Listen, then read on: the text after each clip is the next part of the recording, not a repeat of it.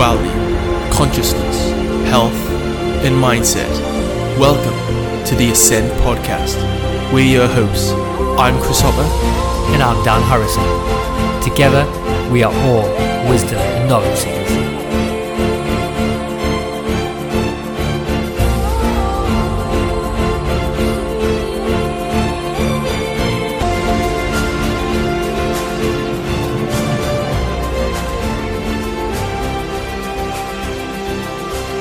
Hey, what is up everyone? This week on the Ascend Podcast, me and Chris sit down, record another Observing Our Thoughts. And in this one, this was literally an Observing Our Thoughts episode at its best. We rambled our ways down many different varied rabbit holes. We talked about conspiracies, fluoride, UFOs, John F. Kennedy, grounding, time machines, domestication, human evolution, and everything else in between. And I'm going to keep this intro nice, short and sweet, and just say before we jump with this shitstorm that I just wanted to put some more focus on our Patreon page where you can help us out by supporting the podcast. And if any of these conversations do add value in your life, it would be amazing if you could consider helping the podcast go to that next level. We really want to keep bringing you the best of the podcast we can. And with your help and support for our Patreon page, we'll be able to do more and more in-person conversations, and would even also love to add a video function to these conversations too. And just in general, give us more financial backing to really help ramp up this mission and ramp up the podcast. And the power really is in your hands. We live in a time now where you have the ability and power to support and put your attention into areas what you want to see more of. And as you know, we've never bombarded you with shitty advertisements or shitty products like everyone else is doing. We see enough shitty advertisements in our day-to-day life, and this is not the place for that. This is a place for you to come that is free of all of that. And also in return, there is also a private Patreon page and community where you will gain access to lots more bonus conversations and rants from the podcast. And no matter what amount that you choose to support the podcast, you will gain access to all of them bonus conversations. And Patreon even has a download function. Just like you download these episodes, you can also do the same with the Patreon bonuses and listen to them while you're out and about. And we've also just added a new reward to the Patreon page as well, to give you the ability to ask questions that you want to ask. And what we're going to do is we're going to start asking and discussing these questions on the up and coming Observing Our Thoughts episodes. So if this does tickle your fancy and you want some questions answered by us and we'll try and discuss them, please go to www.patreon.com/ascend and support the podcast. So anyway, let's dive deep into this one. This week's conversation. Enjoy.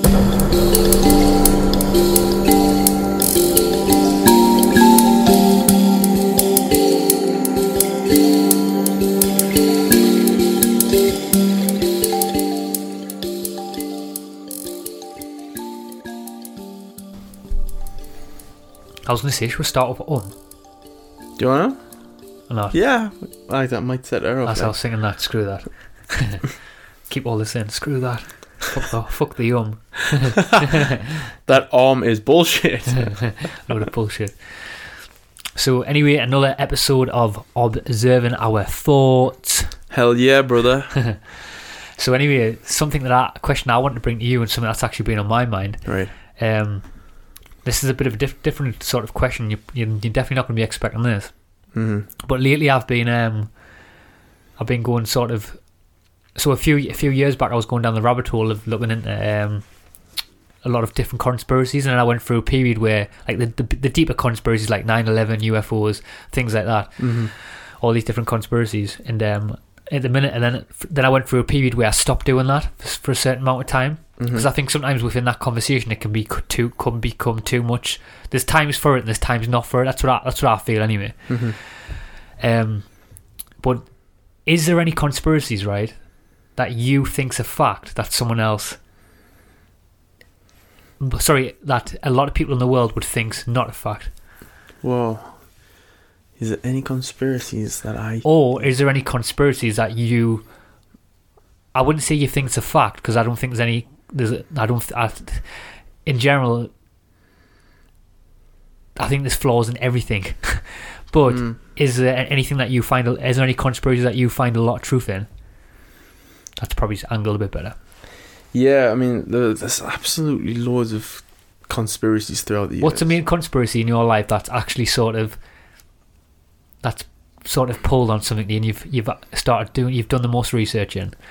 It's JFK. JFK. I've did more research into JFK than any other conspiracy, and that is solely on the premise that I couldn't believe how someone with so much power, someone who could take them out of the war of Vietnam, someone who was like so well loved, like obviously externally, not internally when it's talking about the presidency. I mean, inside, like, he wanted to disband the CIA, expose the FBI. So obviously in that context, you kind of actually can understand how it was like, yeah, we want to take this guy out from the inside. Yeah. But externally, he was loved.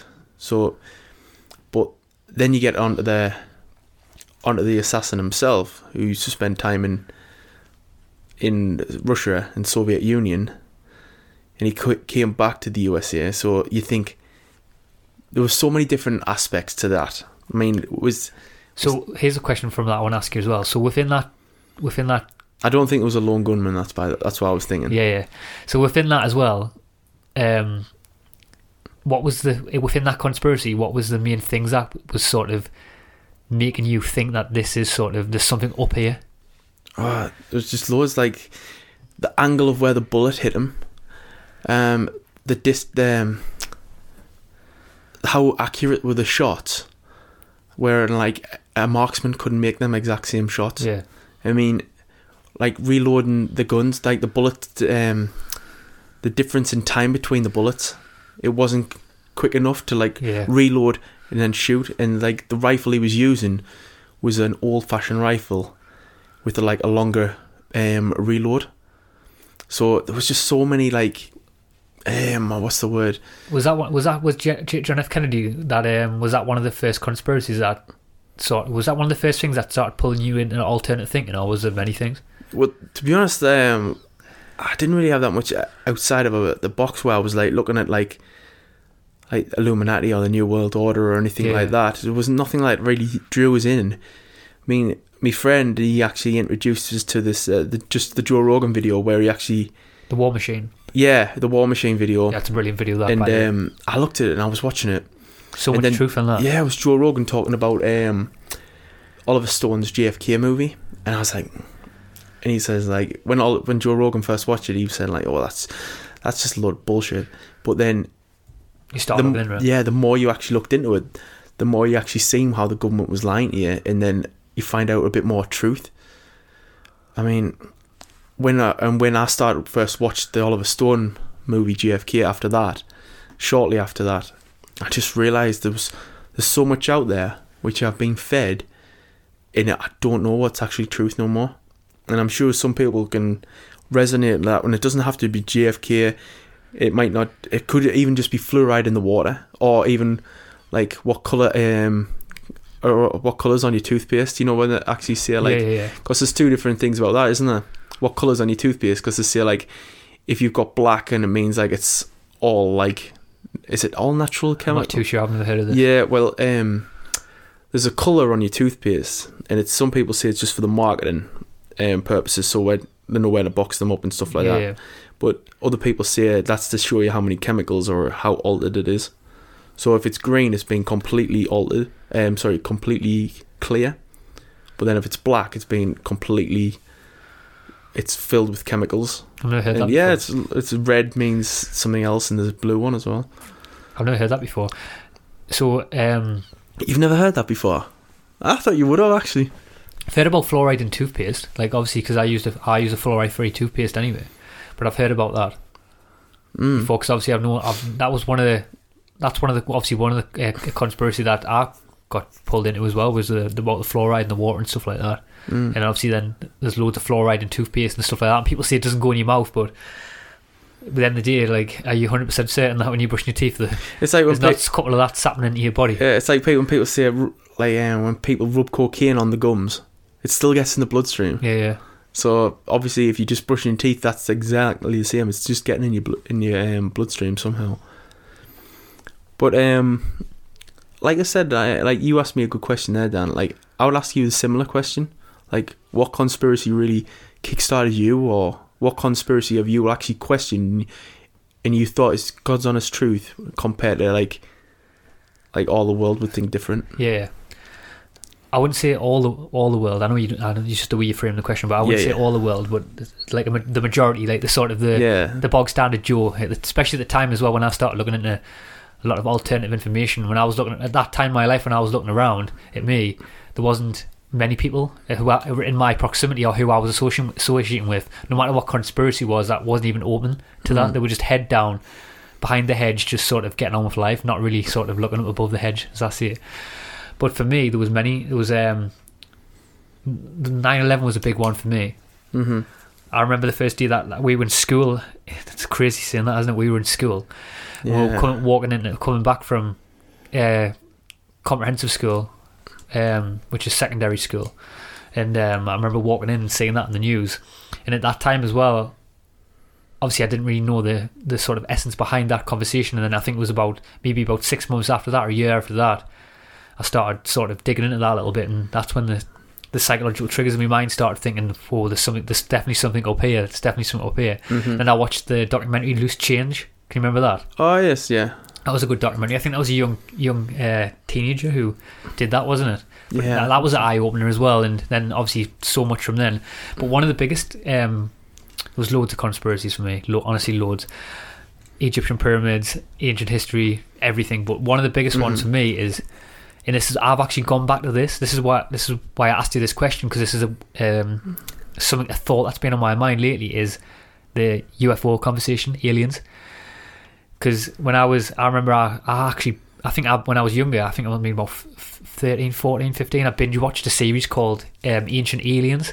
So basically it was these three guys, and they just went around the world, and they were just sort of trying to sort of recollect. Is that recollect? Recollect sort of stories and sort of eyewitness accounts of sort of people who've seen UFOs and things like that. So that straight away was, and they were coming from multiple different angles all over the place, like military bases and stuff like that.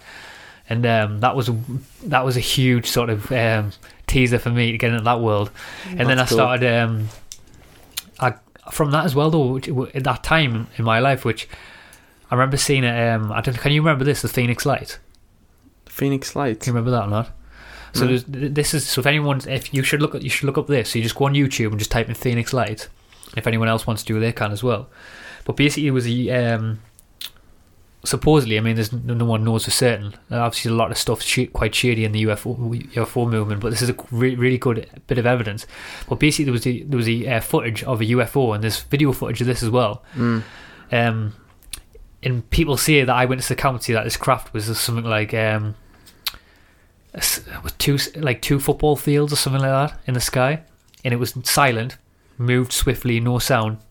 But I think there's in this town in Phoenix, I think there was about 2,000, 3,000 eyewitness accounts, all people saying that they're seeing it.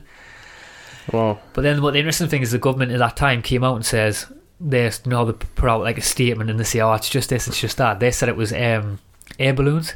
Or something like that, air balloons, and everyone's if you look at the footage, you can know straight away that's not air balloons. You know what I mean? But that was a big one for me. And then I seen that there's another interesting footage as well of the. You should check this one out. This is a really interesting one. This is actually very good footage as well. And this was at the Dome of Rock in Jerusalem, but I actually looked into the Dome of Rock, and the Dome of Rock in Jerusalem is a very sort of religious place. So anyway, what happened was three different eyewitness accounts. From three different perspectives, and it was above the Dome of Rock, and there was literally a UFO hovering above the Dome of Rock, and all of a sudden it just goes like that. You hear the noise, and just goes, and the light just fires up, and then the cameras go to the top of the footage, and there's a big triangle where it's went up the top. That's amazing. But then you've got to ask the question: if that is real, then why is a UFO sort of beaming a light over the top of sort of a religious or sort of ancient megalith structure? So that was an interesting one as well, and that's from three eyewitness accounts of that. And then another interesting guy as well who I looked into as well was Bob Lazar, and I've told you about him before as well. Yeah. But this is a really interesting one for me, because at that time I was still very skeptical when I was in the UFO movement, but then I came across Bob Lazar, and he was a former Area 51 worker. But what was interesting about his story is that at that time, when he was working there, he was talking about how within Area 51 they were not only engineering secret jets and secret new military weapons and things like that, but they were actually back engineering UFO technology. And another thing that's very interesting about his story is that he was actually so when he came out, at the time, I think this was maybe in the 60s or 50s, I can't remember what it was.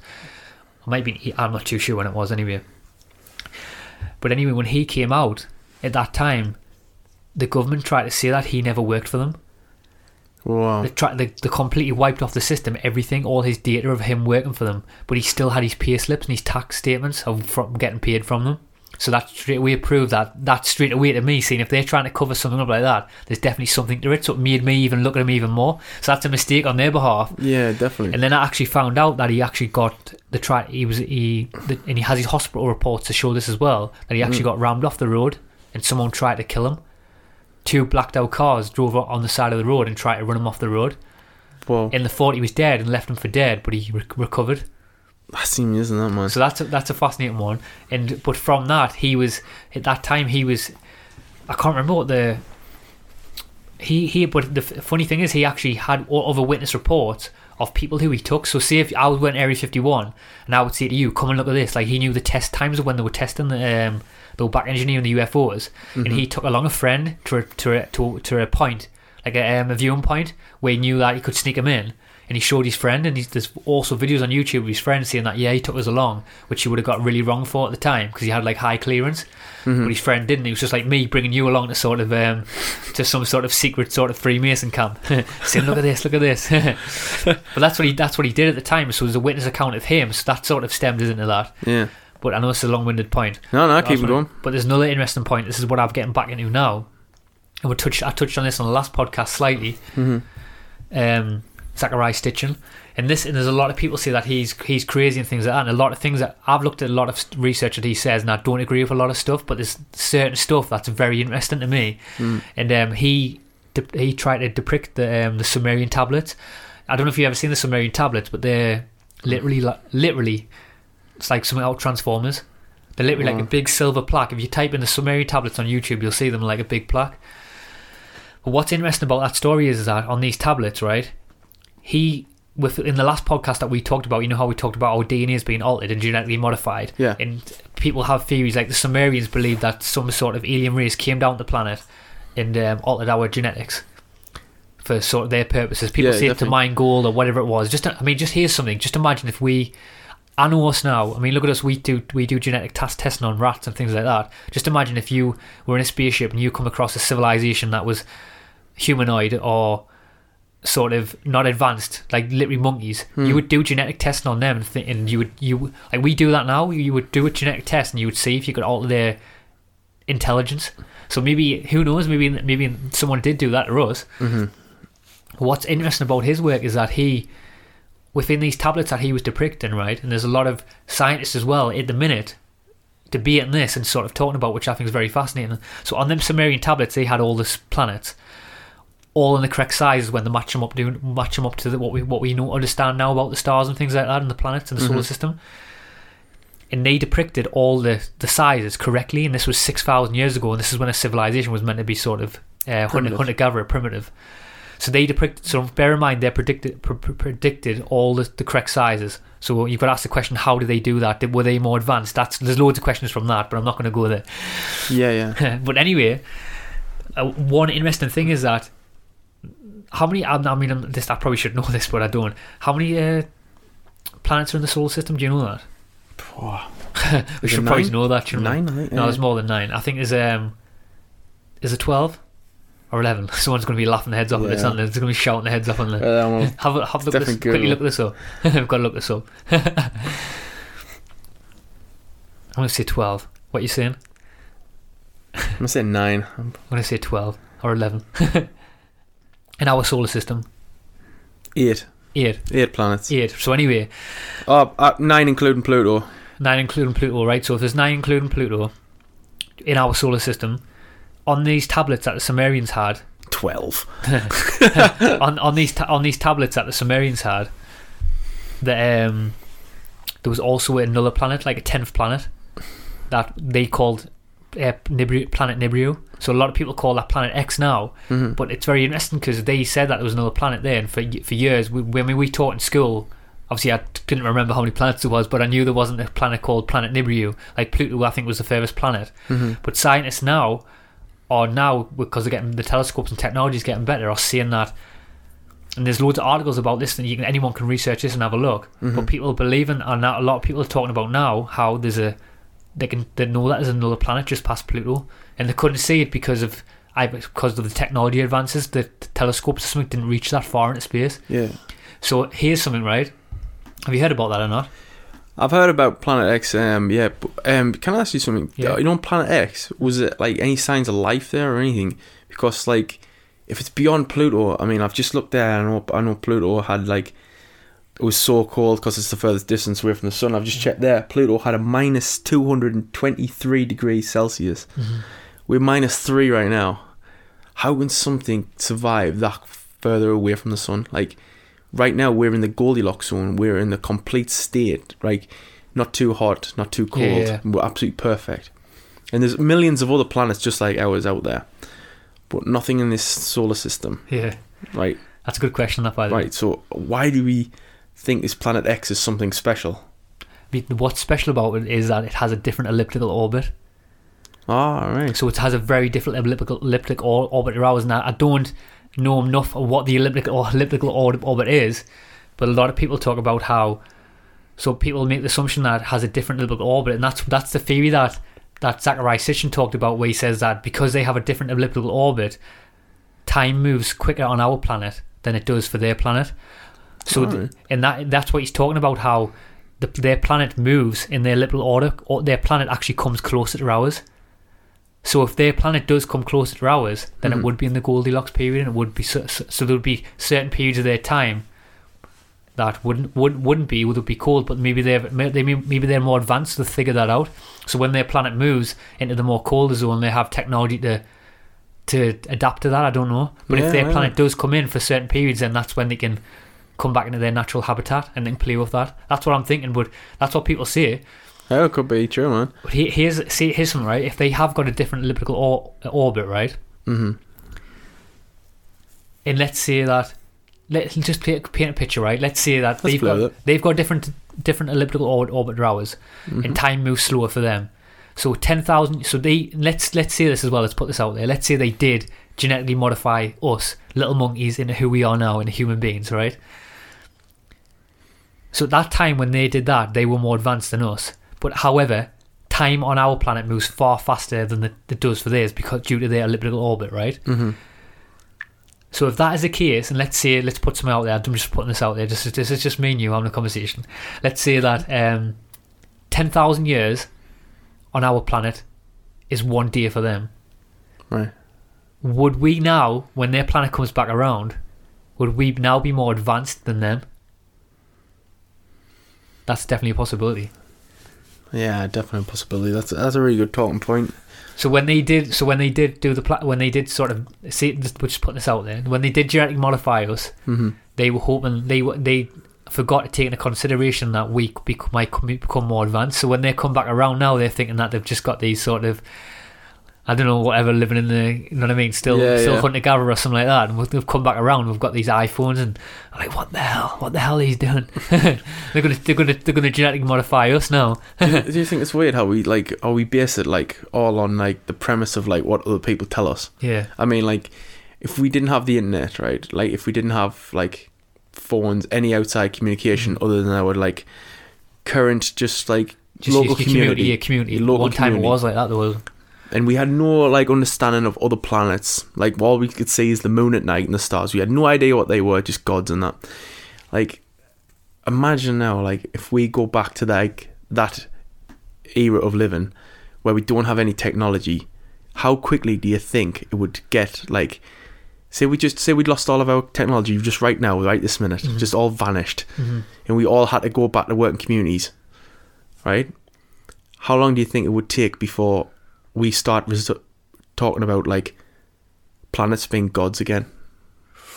Oh, it's hard to say that because now I think obviously now everyone has a point of I think after about 3 generations, right? I think when like our children will not get used to like technology or anything like that. There'll be nothing like that for them and their children.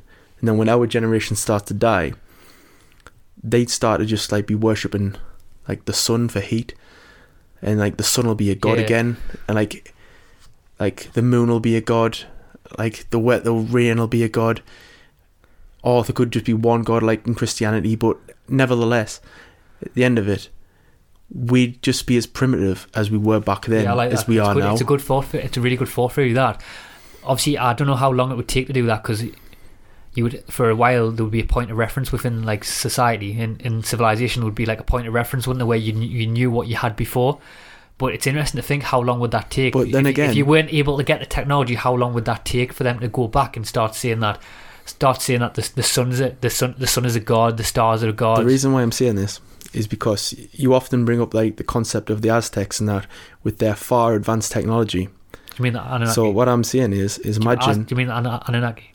Yeah. Right. Any civilization really which had a far deeper understanding of the universe than previous or after civilizations. Yeah, I'm not sure about the Aztecs if they were or not. But at the sense of it, like take away their technology,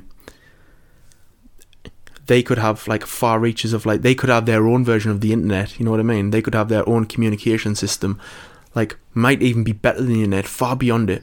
The Egyptians, like they were very far technologically advanced. You take away all their technology, and how long would it be before their generation start just believing in gods again?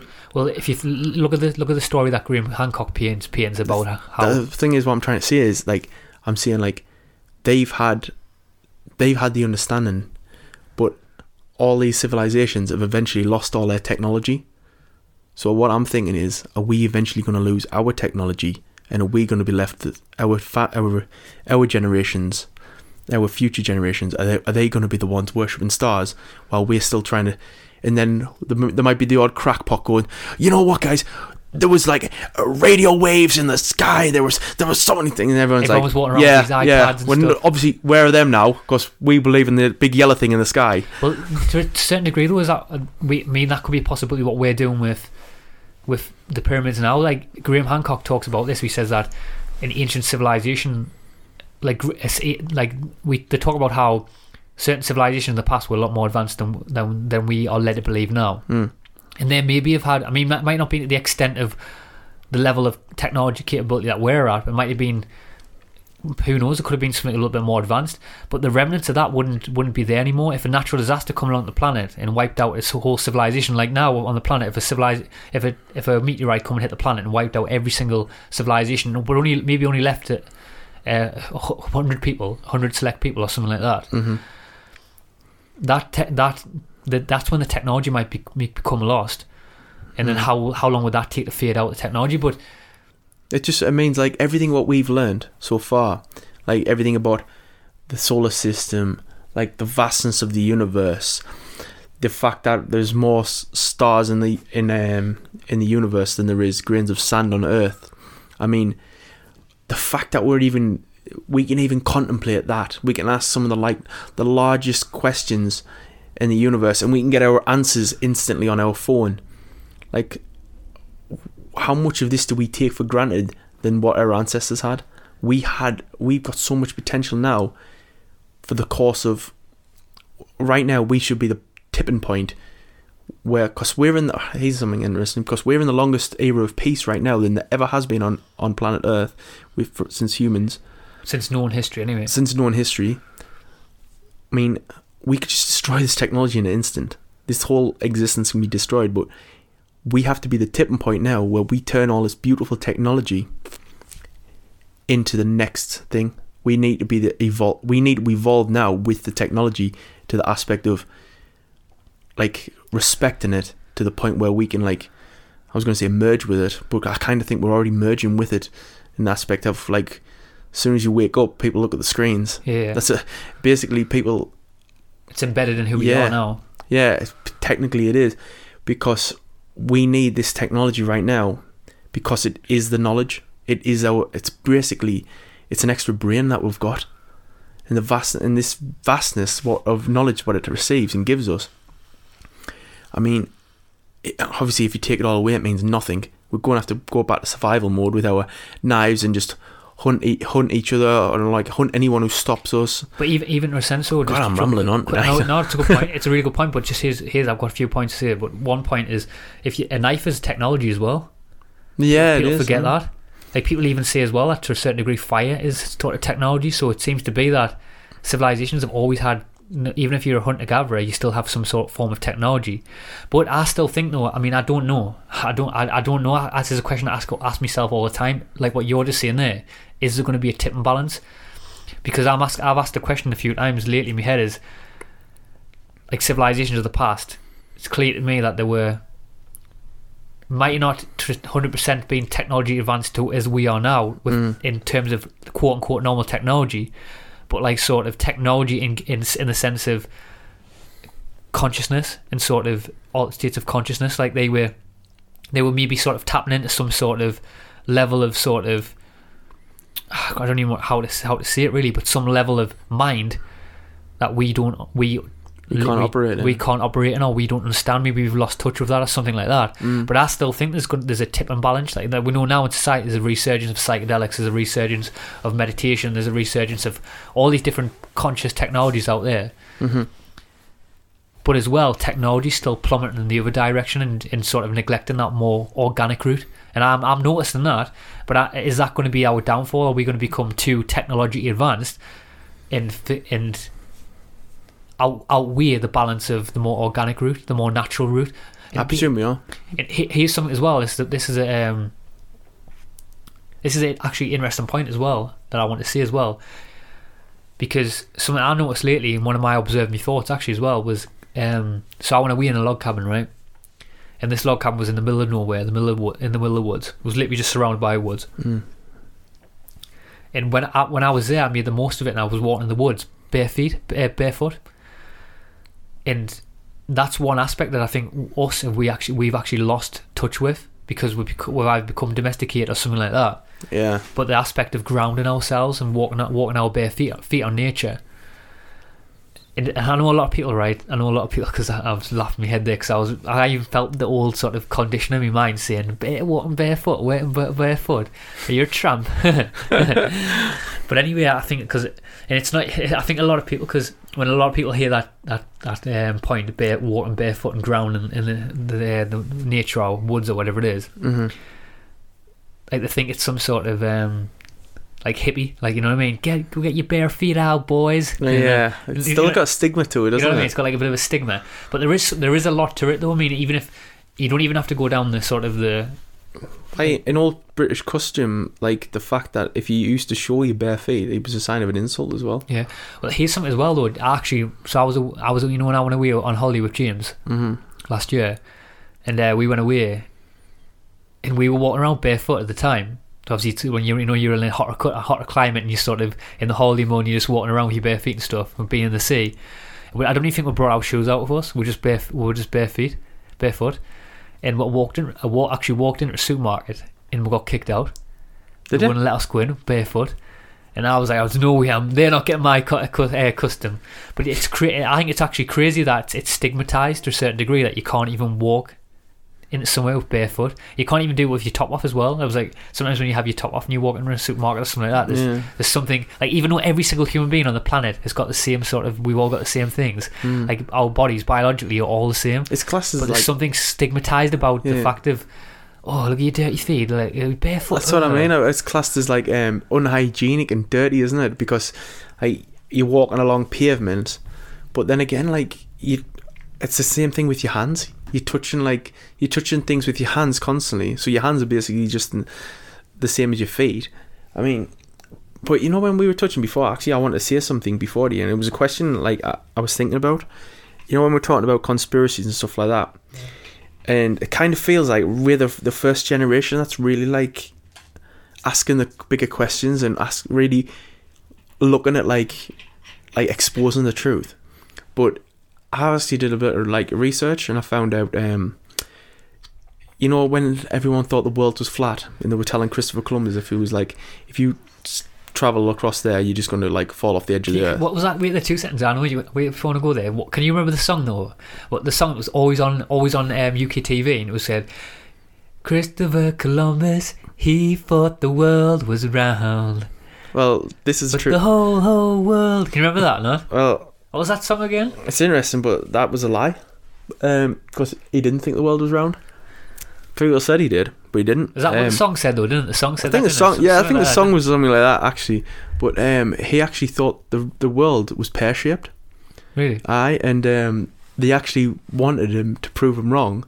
So they wanted him just because they thought he was a lunatic. So they wanted him to just fall off the edge of the earth. But instead, he found obviously America, and it was interesting because that to me was like when I actually like analysed that a bit more, because I was fascinated by that. I was analysing. I was thinking he was actually one of the first people, like everyone trying to expose the truth. So all throughout history, there's been people who's been trying to expose the truth. So what makes us any different than people of the past, like Christopher Columbus, who was just trying to like... I mean, obviously we've got the internet now, we've got more of a voice, but truthfully, we're exactly the same. I think there's always been people though that have spoke out of the past, but if we look back now, though, the people who spoke out of the past are more recognisable in history now. Like there's more people doing it now because it seems to be more cool. Mm. That's what I'm thinking. Like at a time, if the people that you remember in history are the people who thought differently, because obviously society at that time was more manufactured around this is how it is and that's it. Like nobody, like we haven't got access to the internet like we've got now, where you can sort of you can meet other people around the world and who are also thinking the way that you're thinking. Even if in your own community there's like 1,000 people around you and you're the only one who's awake, and everyone else is looking at you like you're sort of crazy, talking about conspiracy theories, talking about spirituality, what it is. Mm-hmm. But in the past, they couldn't do that. He would still only be the one person in the community, because his world and his reality was smaller than what our realities are now, because you know you can go on the internet now and your reality is much bigger, so it feeds something in your mind to think, nah, fuck him. Yeah, you know what I mean? No way, no more letting him sort of, because it's everyone else is more and more people are connecting and coming together and exposing their truth and thinking, oh, here we go, here it is. That's what I feel. That's a really good point, actually, man. That's a really good point. Do you know, before as well, when I was talking about grounding as well, because I want to touch on this. Yeah. But I want to add a bit more substance to that, because I was actually thinking about that conversation of grounding. And if you think about it right now, day-to-day life now, we constantly are wearing rubber shoes all the time. You're driving, me and you both drive our cars, and when your feet never touch the ground, barely touch the ground, you're constantly always like having a protective layer from you in the earth, you and Mother Earth. But if you think about ancient tribes in the past, they were always connected to the ground, to the earth. Even a sense of when they were sleeping at night. This is an interesting theory about the grounding conversation. A bit of research that I've done is that, so in the past, when tribes used to sleep, they slept on the lower level. Mm-hmm. So when me and you sleep, we sleep higher up. So even now, you know, cities now, in busy cities and towns like London and New York or wherever it is, they have to building loads of big skyscrapers. Mm-hmm. And obviously there has been for years, but them are constantly getting bigger and bigger and bigger and bigger and bigger, and people are just constantly just moving further away from the earth all the time. And to me, I know, like, even just them 3 days of me going in the woods, and every single day for like 3 or 4 hours a day, even though it was absolutely freezing cold, walking barefoot in the woods when I went hiking. Mm-hmm. Even that sense of me reconnecting back to that, I know that we're losing something by us not doing that. Because I know this might sound woo-wee, it doesn't have to go here. Someone just has to go outside and just ask themselves, when was the last time you went out in nature and walked on bare feet? Because I ask myself that all the time to try and put myself back in check. Yeah. But if you just go and put your bare feet on the ground and just do it for a couple of hours, there's no doubt to me that you do start feeling better and you start feeling more connected back to whatever it is. But if you want to go the woo-wee route and some more some stuff that I've looked into, if you think about the universe, right, the universe is made up of atoms. Everything in the universe is made up of atoms. Like that chair, that table, the wall, everything's made up of atoms. Mm-hmm. But we're also made of atoms. So the earth is also made of atoms. So we are electromagnetic beings.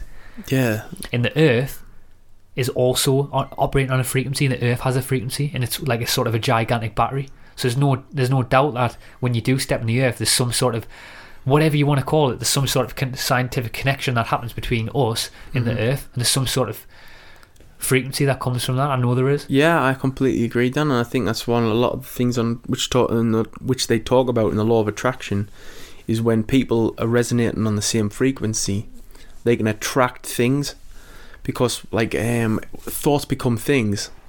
Thoughts themselves become emotions.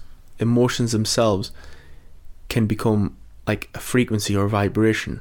That vibration will attract whatever that else is on that frequency or vibration. So there's different frequencies that are meant to put you in a better spirits and stuff like that. So I'm thinking, if we all listen to that same frequency, or if we're on that same frequency, then we're all going to be pulsating that same good feeling vibration as well. And I think if we're actually touching on this, like, because I actually wrote a question on here. I mean, this is one of the things I actually want to bring up on this. One of my yeah, because I was thinking, this was one of my thoughts. Is the frequency on human and universal level, like, how do we know that we're on that right frequency? How do we know we're on that right level? So how do you know, right? The more you've been disconnected from Earth, I'm going to use the Earth question. Like, you've been using laptops, you've been sleeping upstairs, say you've been wearing shoes, like when you're walking, like you're wearing your clothes instead of like your bare feet and stuff like that. I know what you mean. Like, you're doing all this to be disconnecting from like your natural source. So how do you know like you're on the right frequency as Earth? How do we know this? I don't, but the only thing that you can go off, I mean, there is people who explore this. There's a documentary as well. I've actually saved this, and I'll put this in the show notes as well. There's a documentary about this. I was actually thinking about getting him on the podcast as well, but I need to look into it a bit more. There's a guy who's done a great documentary, like a scientist, talking about the aspect of that, what you've just been saying about how what is the correct frequencies and stuff like that for when you are walking on the barefoot and stuff like that. I've got a bit more to say on it, by the way. I was just going to say, because I've got a point I want to say as well. To bring it as well a bit to the law of attraction. I mean, if we were all pulsating on the same frequency, wouldn't we be also having the same type of thought processes and the same thought waves?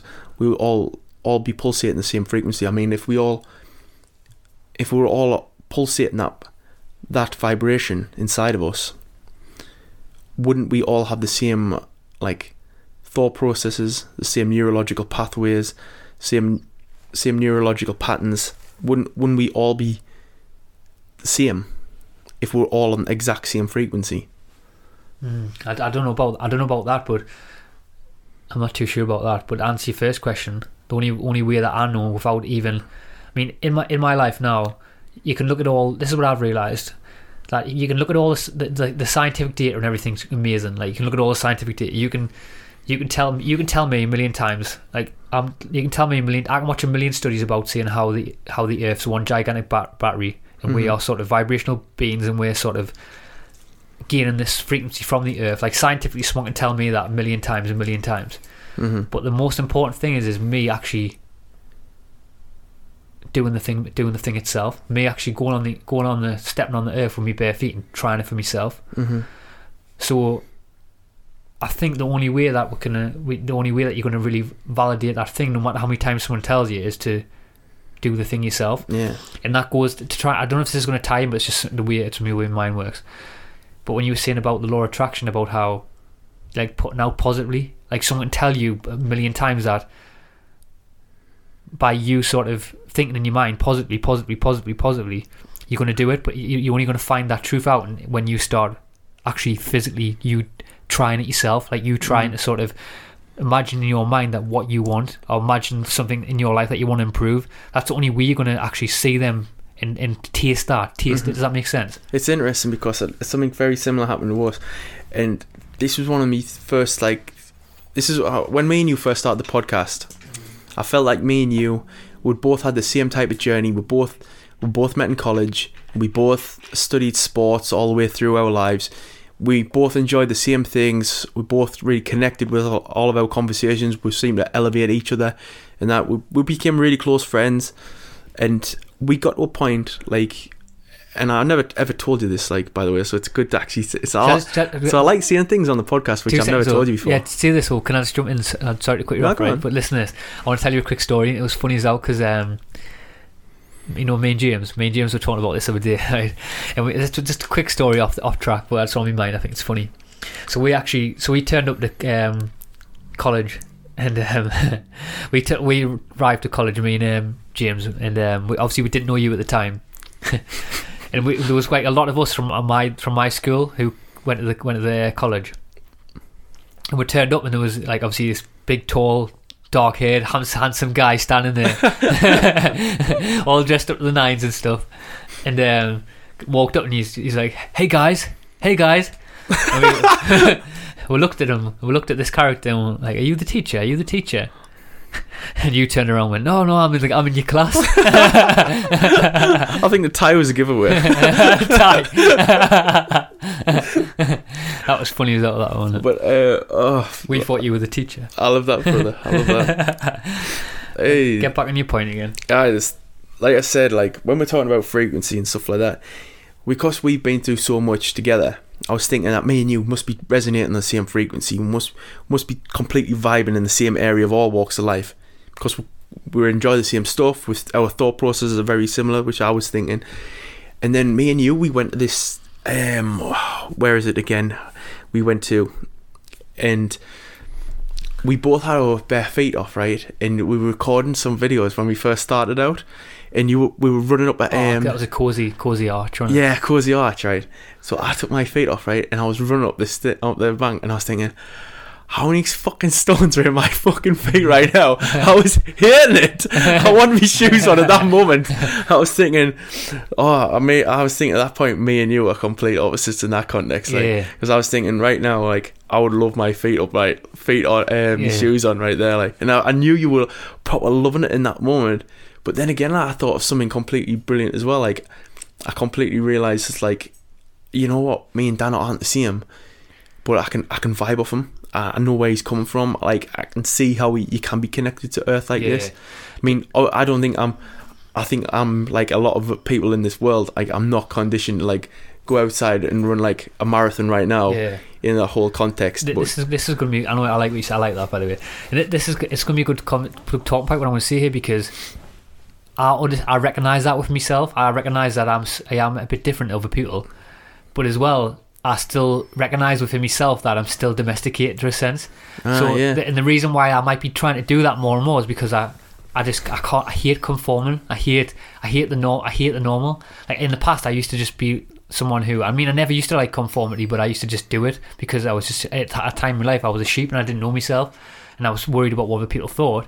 But to a sense now, I try to push that barrier as much as I can. So I'll just, even if my feet are killing us, I'll still do it. Still, just because the fact is I want to just keep doing it. And there's a story of so I was away last year, right? And I went for this is funny. I don't think I've told you this. So anyway, I went for I wanted to go for barefoot jogs. I love going for just barefoot running. Yeah. And obviously it's always a lot easier in a hotter climate. Because like you do it in this country, like the other weekend when I was at log cabin, my feet were absolutely freezing, like absolutely freezing. But I knew eventually that my feet would just adapt to the cold, and they did. They honestly did. And you don't feel them after a while. Your human body's a very adaptable organism. It does adapt, but it's just getting over that initial period. It's just like when you jump in a cold shower, you're thinking, "Oh God, I can't do this." But then when you do it, you feel amazing. Your body gets used to it and adapt. But I went for a long run along the coastline. It was a beautiful coastline, and I was jogging anyway, and I don't know how much it was, maybe it was 3 mile one way and 3 mile back. Anyway, I got 3 mile in one direction, and my feet were like, when you're running, your adrenaline's going, you don't feel like if you have a pain, like you don't, if you have like an injury or something like that, when your adrenaline's running, you just can't feel the injury or whatever you've got, or the cut in your foot. And I was running along this, and I got 3 mile on, and I knew obviously no matter how much distance I run, I've got to run back barefoot because I had no shoes. Get back to the place where I was at, and I got 3 mile in the jog, and when you go to a certain point in your head, and you go, right, this is a decent certain point to run to, and I did the turn around. And as I did the turn, I changed my angle, my foot, and I noticed that my feet were literally just burst open. Both feet on the bottoms were literally just bloody, like blood everywhere. And you know, as soon as you know it in your head, you know it's there, and it just straight away you can't get out your mind that your feet are bleeding, and they were stinging like mad. And I knew I had 3 miles to run back barefoot. So to a sense, I still understand that I am limited because we're too domesticated. Like I know as a human race, we've gone too much the other way, which is a question I know that you asked a while ago. But we've gone too much way because we're domesticated. But I'm trying to go against that. But it's sometimes hard to go against that when evolutionary we've gone too far one way. So you can try and push that to a max to a certain degree, and you can try and wear shoes for so long, but you still get like the whole setup of that still tests you. I love that, brother. Right. I love that. That's a good point, actually. And what was coming through my mind there was, I wonder if like an animal which has to hibernate during winter, just like we have to hibernate during winter. So we can't live out there now. I mean, just because we can't like go outside in the cold and like survive all night, like completely naked, that doesn't mean that we're not like a part of this world. I mean, animals themselves can't exactly just stand out there all night and just like survive. So I wonder if an animal itself, like which hibernates, thinks it's getting domesticated. Wow. Oof. Obviously, I can't get in the minds of an animal. So like, imagine if a bear which has to hibernate goes, "How domesticated am I? Like, I've got to be in here. I'm not a part of this world, really." Yeah. Maybe animals to a certain degree, though. Maybe we all have to, in a sense, we're all domesticated. Because the world's too savage or too strong and powerful for us to be here. I mean, we're all survival instincts. We're all survival traits. Me, you, the dog, like everything. We all just want to survive. And we're just trying to do it as comfortably as we can. Because technically, all we really want is comfort. Yeah. All we want is comfort. We secretly don't, because we know that without comfort, we can like strive. We can get more if we go out of our comfort zone. But truthfully, our bodies just want to be that. Yeah. Our bodies just want to lie down and just do nothing. But it goes back to what you said, though. I think our bodies, like the dog sitting over there, right? That dog is a domesticated dog. Completely. Right? If you put that dog back in the wild now, it would literally, a hawk would come along and just chomp it. Yeah. I don't think its white fur is bred for camouflage. It actually looked at when you said that. Bless her. I love her though. She's cute. But I'm actually thinking though, I think there's a fine line, what I've noticed, because I think it's within that dog there, like that dog's lying there now, that it's the comfort that's its downfall. Oh wow. That's what I think it is, and I think it also could be as well within our own comfort, which is our own downfall. Because I think there's no doubt you can't get away from the modern world that we're domesticated in a certain sense where we're reliant on a lot of stuff. Mm-hmm. Like I said, I can't run 6 miles without my feet bleeding because my feet are just too soft. Yeah. Because they've just been domesticated over all the years. Maybe you can recondition that.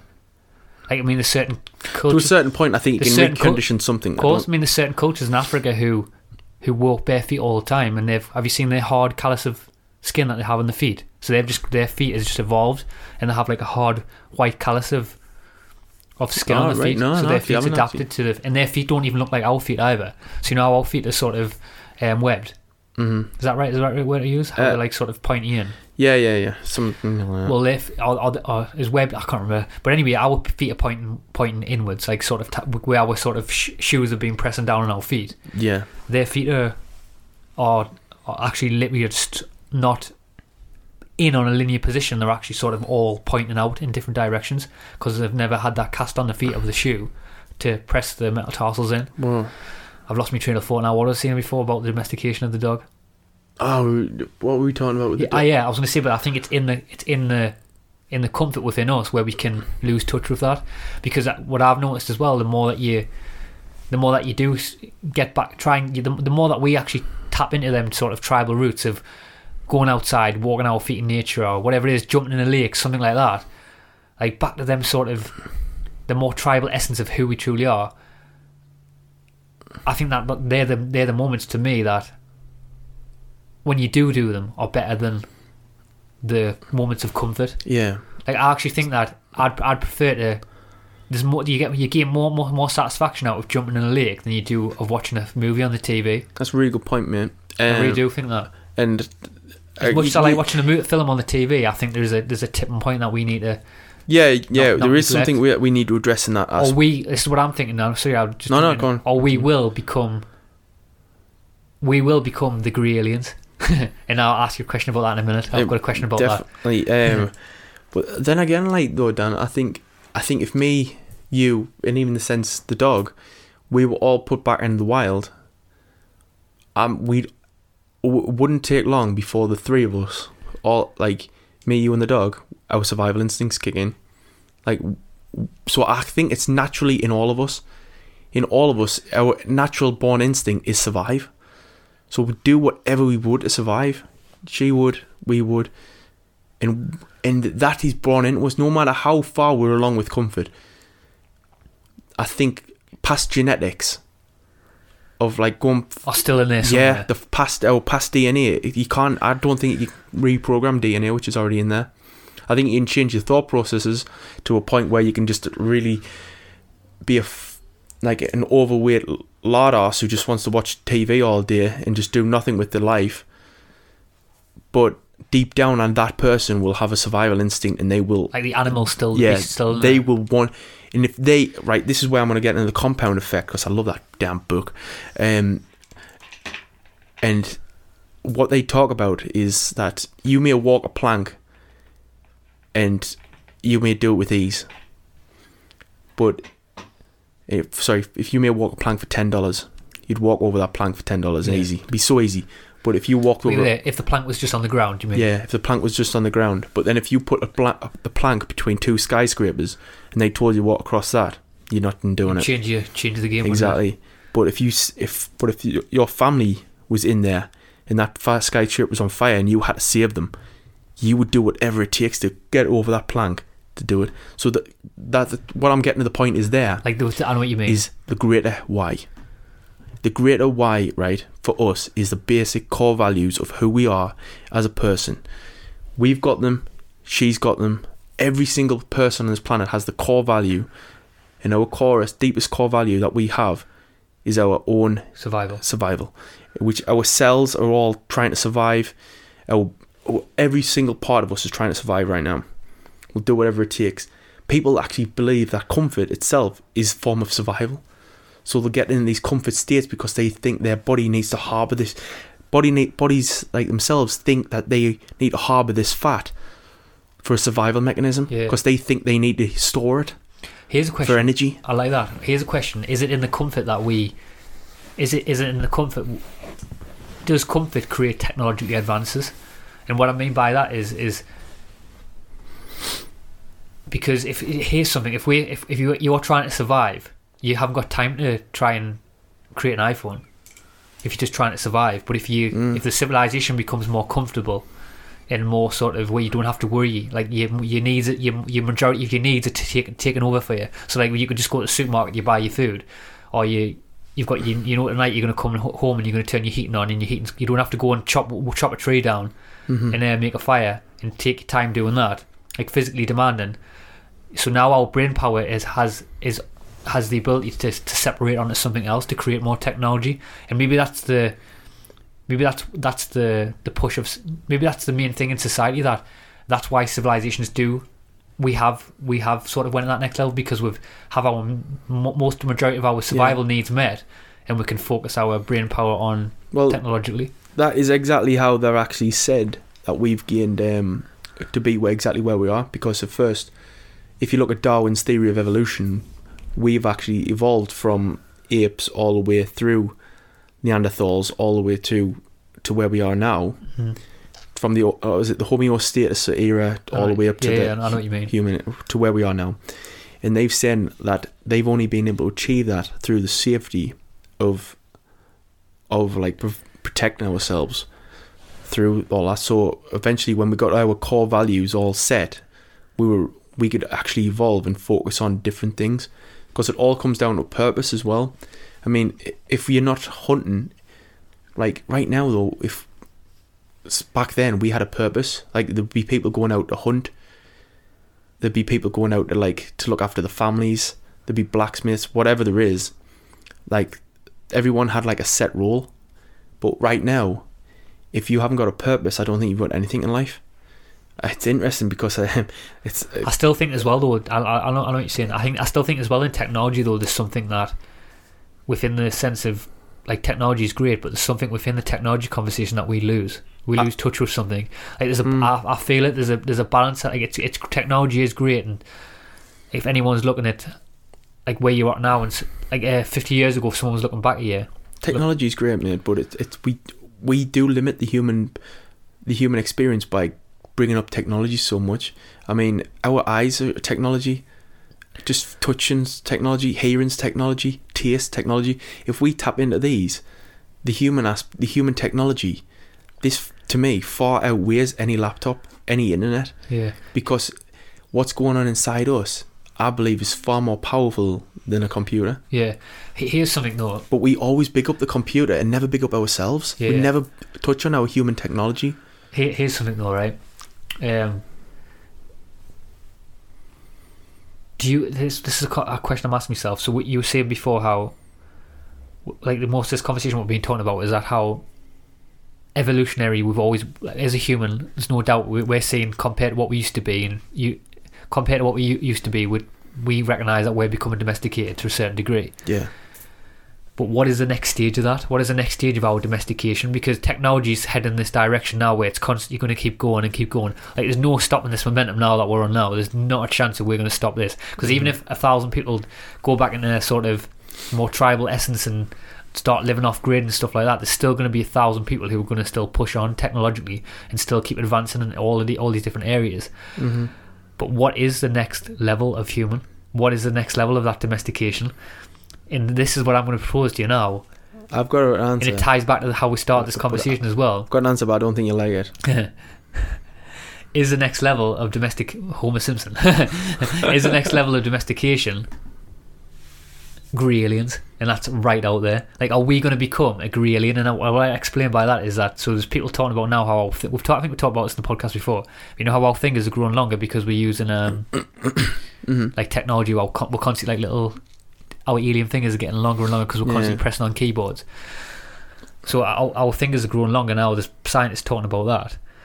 And then obviously we're not going to use our bodies as much, so our bodies are going to become skinnier and thinner.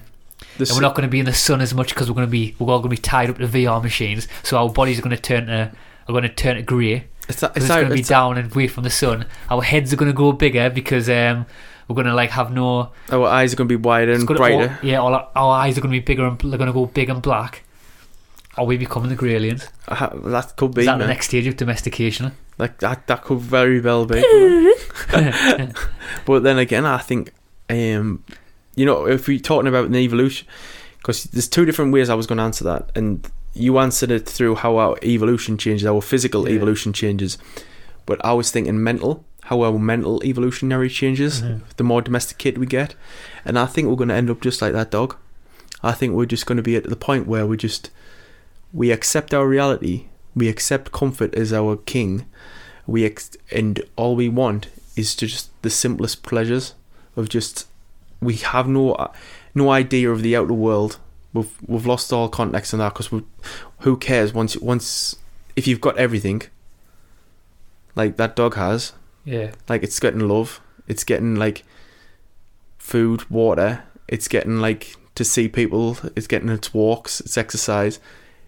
Basically, I think the dog itself has just accepted this role, and it's just become a point now where it kind of enjoys it. I think it enjoys being domesticated. Yeah. And I think we're going to enjoy being domesticated because we're already getting in that process where we're enjoying, I can't wait to just go home and chill. That to me is now being to the point where we're accepting the domestication. So we're technically, I don't think we're that far away from being just that simplistic dog. I've got two things. One straight away on. I think that how long we will enjoy that domestication for, because I still think there's a point within the human psyche where we do like comfort, but there's still something in there still that knows deep within that you need challenge, you need strife, you need to. But imagine telling you need to be stripped away. You need to be stripped away from the comforts. I understand completely. There's something within the human experience that's what you meant. That's the game. Like the game isn't having the comfort, because you can have the comfort for so long. The game as itself has actually been in the struggle mode and trying to fight your way out of the bag. Like once you're out of the Peter, but imagine fighting through a Peter bag. Here's an example. You have a Peter bag and you're trying to fight through the Peter bag, and then you burst through the Peter bag, and there's nothing else to burst through. Mm-hmm. Like you eventually you'd want to be back. You'd put yourself back in the Peter bag. True. That's an interesting point, but and I think deep within that, I think that's in all species. I think that's in all animals eventually. Do you think more people would, if you could give them a choice of being? Here's something quickly to have for the Go point. On, before you. Here's something. Look, perfect example: the dog. If you give that dog an opportunity, maybe not the dog because the dog's trained, but if the dog wasn't trained, maybe another sort of animal. There's lots of animals that are domesticated. Here's an example: a tiger in a zoo. Mm-hmm. That tiger is living in a conformity of a cage, and I guess it in that moment it's loving everything. It gets its food hand on a plate. It has everything. It has another mate. It has everything, and that all its basic needs are looked after. Mm-hmm. But if you open that cage, the tiger would run out of that cage before you could even say the word anything. That's a good point. That's a really good point. And I honestly think inherently that's within all of us. But then again, I don't think the tiger's not being domesticated through like love, like animals have been. Like we can go up to a dog and pet it, give it a hug, kiss it even. Yeah. Can't do that with a tiger. Some people do. Well, some people do. And that tiger might love it. That tiger might think it's amazing. I mean, but then I think if you ask people right now, what would they want in life? Would they want to be the wolf, going out there hunting? Or would they want to be the domesticated dog that just gets its food given, ends up being like snuggling into a bed all day and just like chilling and just like having that exercise in the morning, exercise in the afternoon? It's a little comfortable lifestyle. How many people do you think will say wolf compared to like the domesticated dog?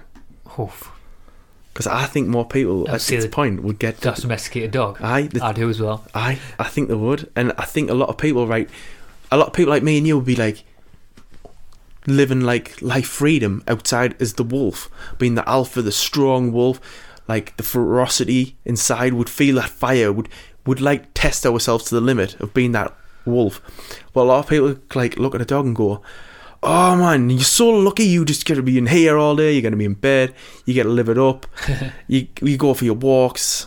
I want to be a dog in my next life. 3 times a day. Exactly. A lot of people now we're actually starting to get in the process of wanting to be like domesticated, just like an animal. And when we're talking about being a grey alien, we're already an alien, because we're an alien to this planet, because we're already domesticated to a sense where we don't even like going outside. Yeah. We don't even like going outside. How disconnected, domesticated can we get from the planet if we don't even like going outside? This is out there, right? But what if, right? We're always out there. Yeah. Except when we're in here. What if? So this is going out there, man. But this so what? What if, right? The grey aliens are us in the future. So the grey aliens are actually us, but they're coming back to us, and the message that they're trying to tell us is that on the other side of where you're heading technologically isn't the place you want to go. Like, we actually envy you. Like, the period that you're at now, we envy you, because you still, like, biologically, you're in this beautiful part of paradise where you can technologically taste. You can do a podcast like we're doing now. You can go on the internet, you can search any bit of information, you can play on computer games, you can do all this stuff, but you can also still step outside with your bare feet and touch the ground and lift a weight and feel the body move. Feel the body and actually feel the whole sensation of what it feels like to lift a heavy deadlift off the floor. That is an amazing feeling as well. Dance, or just express yourself and just go to a festival and take a deep breath, listen to technological music, but also move your body in this beautiful way. That to me is why, mate, human technology, this feeling of like everything you've expressed there in what you just said, is the ultimate technology. We don't need a laptop. I know I said it before, I think like we might need to merge with the technology. But I think just as well as, like I said before, if you strip away all the technology, we'd be completely fine. We'll get to the point where we could just live as a community again, just like our ancestors, and still be happy. We thinking right now that we need technology. Without our technology, we won't be happy. It's just because we've been domesticated with it now. Here's a question, right? It's a good conversation, this, by the way. But here's a question as well. It perfectly ties in what I was thinking about, right? Here's something, right? How do you think it? Just imagine if let's say a time traveler from sort of our sort of prehistoric past, sort of just popped up on Earth now in a time machine. Mm-hmm. How do you think that prehistoric time traveler would actually assess the way that we live our lives now and our future prospects of sort of where we're heading? Well, I've actually looked into this, and I've been thinking a lot about like what a time traveler would actually think if he got to this point, and he's seen the past, he's seen the future, but he comes right here, right now, and he actually looks at us and he tells us the truth. He goes, "This is what's going to happen. Technology will be a downfall. Nuclear bombs will destroy the planet. So you should disarm all your nuclear bombs right now.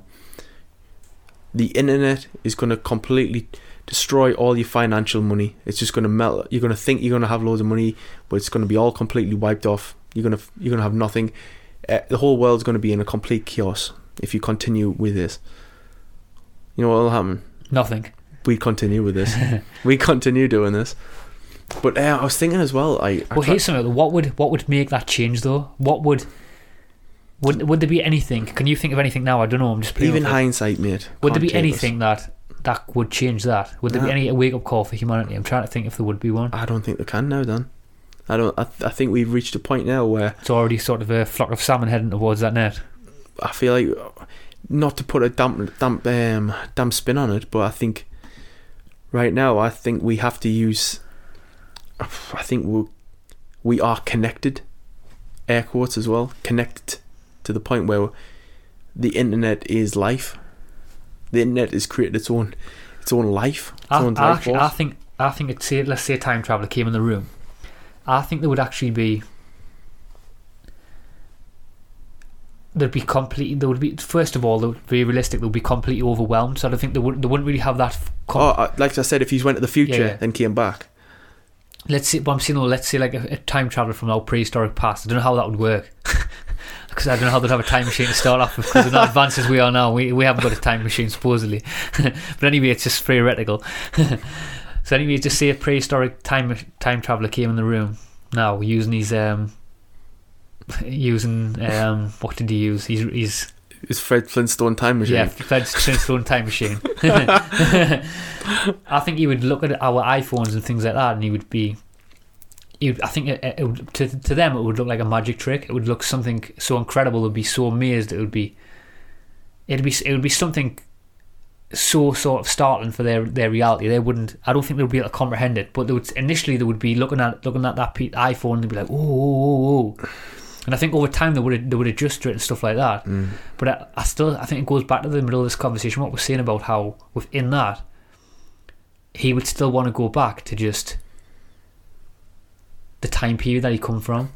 I think he would just want to be the guy who's sort of with his bow and arrow shooting things. That's a good point, actually, man. Yeah, I still think he would. Yeah, because I don't think he can get domesticated, because I don't think he's been in the program too long. I don't think, like you said, Dan, I think he would love to be just back home. Here's an interesting thing, Dan, I found. An American man, right, he woke up from a coma after 20 years, right? And the first thing he said was "Mom." Mom. Hi, interesting, isn't it? Mom. His mum was sitting there. What was his second word? Take a guess. Second word. So his first word was mom. Mom. The universal symbol for one and His second word was come. His second word was Pepsi. Pepsi. After 20 years, right, he woke out of a coma, his first words was "Mom." Pepsi. I love that story when I heard that. Pepsi. That's probably a good place to leave it on as well. Yeah, there definitely is. By the way, man, before we're actually wrapping this up, I had one more thing I wanted to write down, which I was actually thinking off the top of my head. One thing I had, and it was this: can one simple decision, right?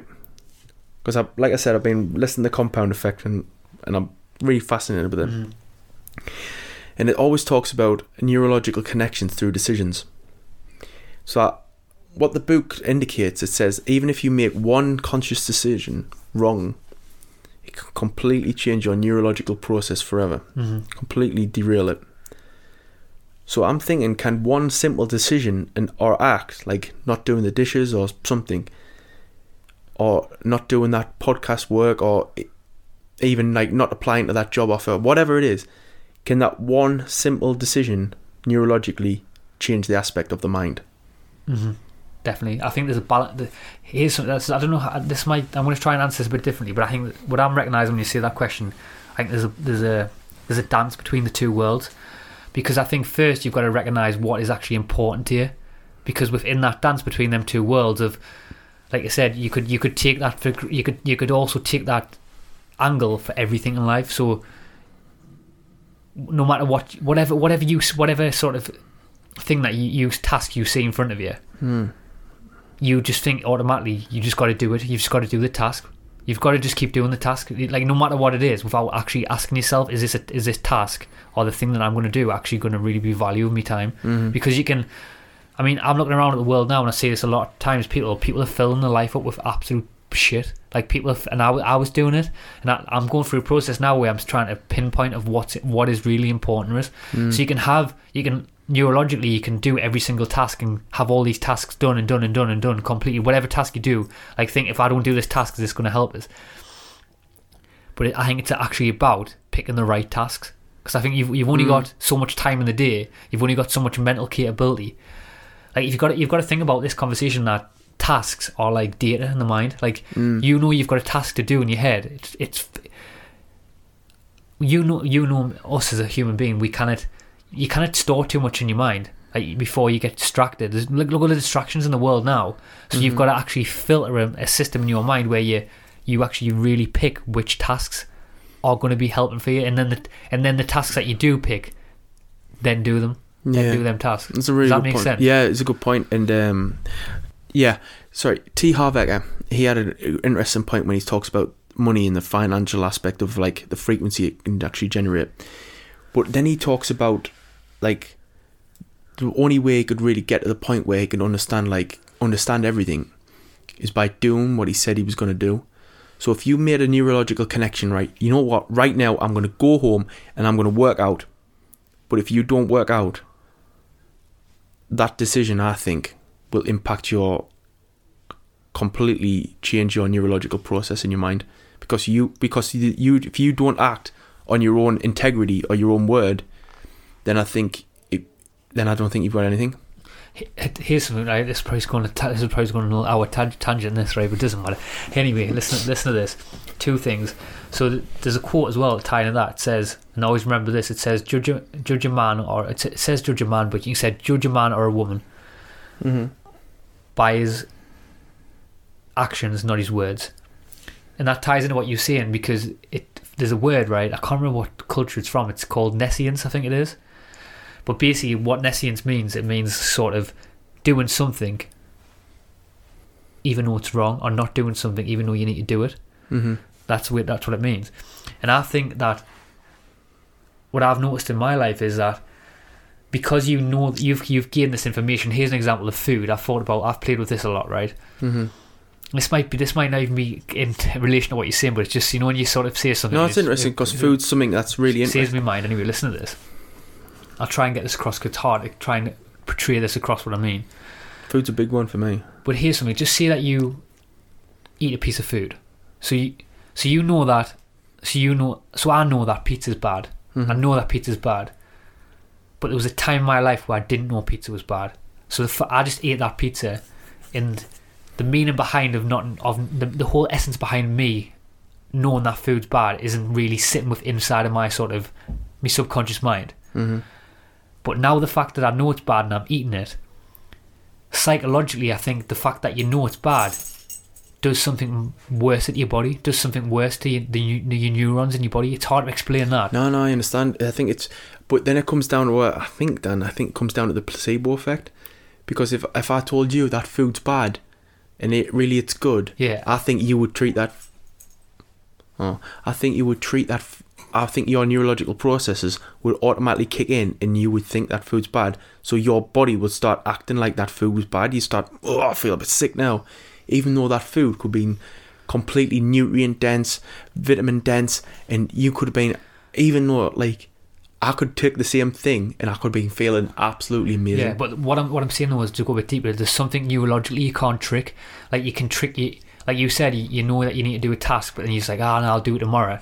But there's something neurologically you can't trick. Like when you say, it's hard to explain this. It's hard to really explain it, but there's just something within us all that ties into that what I was saying before about that nescience of where you know the information and you can only go against that for so long, because neurologically deep down there's something within inside that knows that you're neglecting it. It's hard to explain it. It's hard to explain the concept, but that goes for food. It goes for like information, knowing that you've got the information in your mind. You know you should be making a better choice in your life, but you just keep going against it. You keep going against it. But there's something neurological that you can't get away with, and now it actually.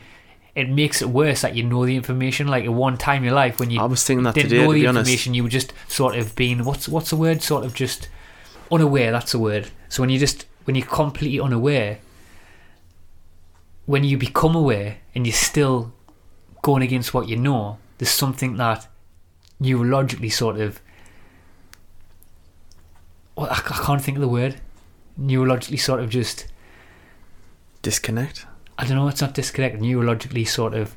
It's detriment to basically, you. Basically what I'm saying is that it's hard to explain this point because it really is observing a thought. I've had it a lot. No, I've had it loads recently. But it's basically just sort of, here's an example. There's like people who smoke for like 70, 80 years, and they have no reference point in the mind that that's bad. Because they're so lost within the smoke and that they're just doing it anyway. They don't care about the circumstances. They don't care about the health, but they don't worry about the health to the degree where it creates that neurological response in the body. Does that make sense? Yeah, I understand that. But I think when you become aware of it and when you're still doing the thing, it makes the challenge even harder for you as a human being. Like that's what I've noticed. You're creating like I'd rather be that and knowing that something's wrong and have that sort of compass to sort of measure what's right and what's wrong. But there's more challenges within the game that come when you do know what's wrong. Because we're constantly being hit with stuff all the time. We're constantly being hit with challenges where in the past you wouldn't have seen them as challenges. You would have just picked up the pizza and ate the pizza. But now you have a sort of a reference point or a bit of information in your mind where you know that's wrong. And then there's something neurological that sort of that it's hard. It's not. I can't think of the word because language can't describe that. See, I can go into. Do you understand what I mean? Though, what I'm trying to get across. I know exactly what you mean. You need that reference point there to guide you to make the right decisions. And because that information, you've got it, you've achieved it, you've listened to it, you've taken it in. Because you've got it, you can go, well, no, sugar causes this, and this, and this, and you can take the right route. So obviously, we can't just live our lives blissfully unaware and hope, air quotes again, that we can actually just be fine in life, because we can't. We need to educate our minds, bodies, and spirit to the point where we can just really live. And I'm not talking about just living how TV tells us to live. Like if you're feeling unwell, take this pill. Nah. Or if you wanted like a taste of a real refreshment, drink this Coke. Nah. Really just look inside and then just think, do I need that? Do I need that? Do I shit? Yeah. The truth is, what is my version of living, not someone else's version of living that's been put in a package and packaged up. Exactly. That's probably a good place to wrap it up as well. So and I've got another point, by the way. No, I'm joking. Come on. Let's wrap it up. Keep that for next time. Exactly, brother. There's going to be loads more of these. Anyway, peace and love. Peace. Thanks so much for listening to the podcast. I really hope you enjoyed that Observing Our Thoughts episode. And if you feel that these conversations do add value to your life, the best way that you can help us out and support the podcast is through our Patreon page. We really want to keep bringing you the best of the podcast we can, and with your help through our Patreon page, we'll be able to do more in-person podcast conversations and just in general give us more backing to really ramp up this mission. And the power really is in your hands.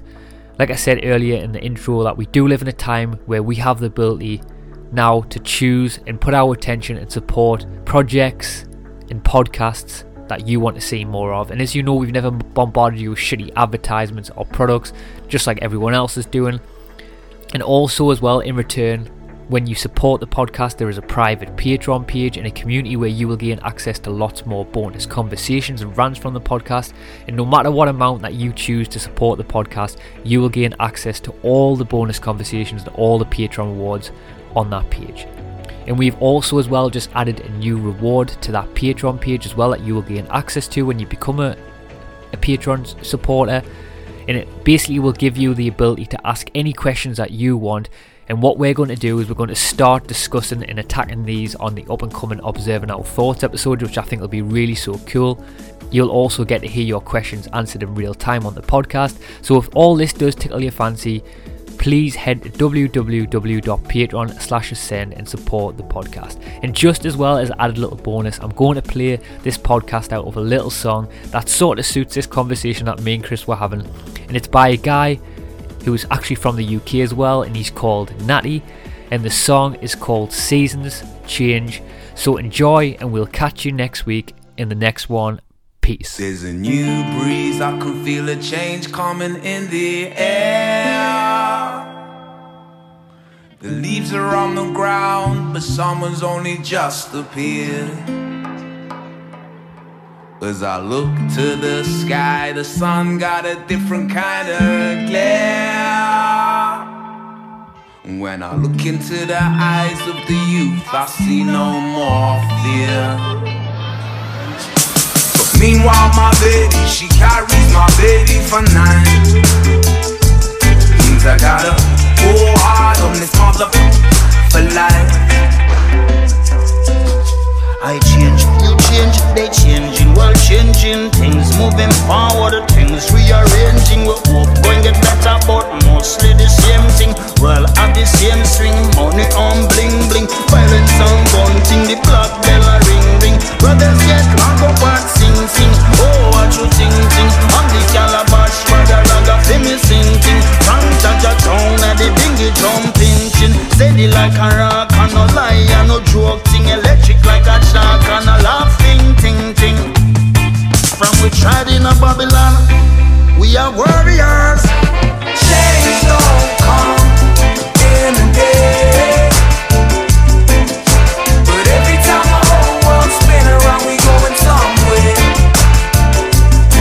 And as the seasons change, we'll find a way. But baby, just remember, change won't come in a day.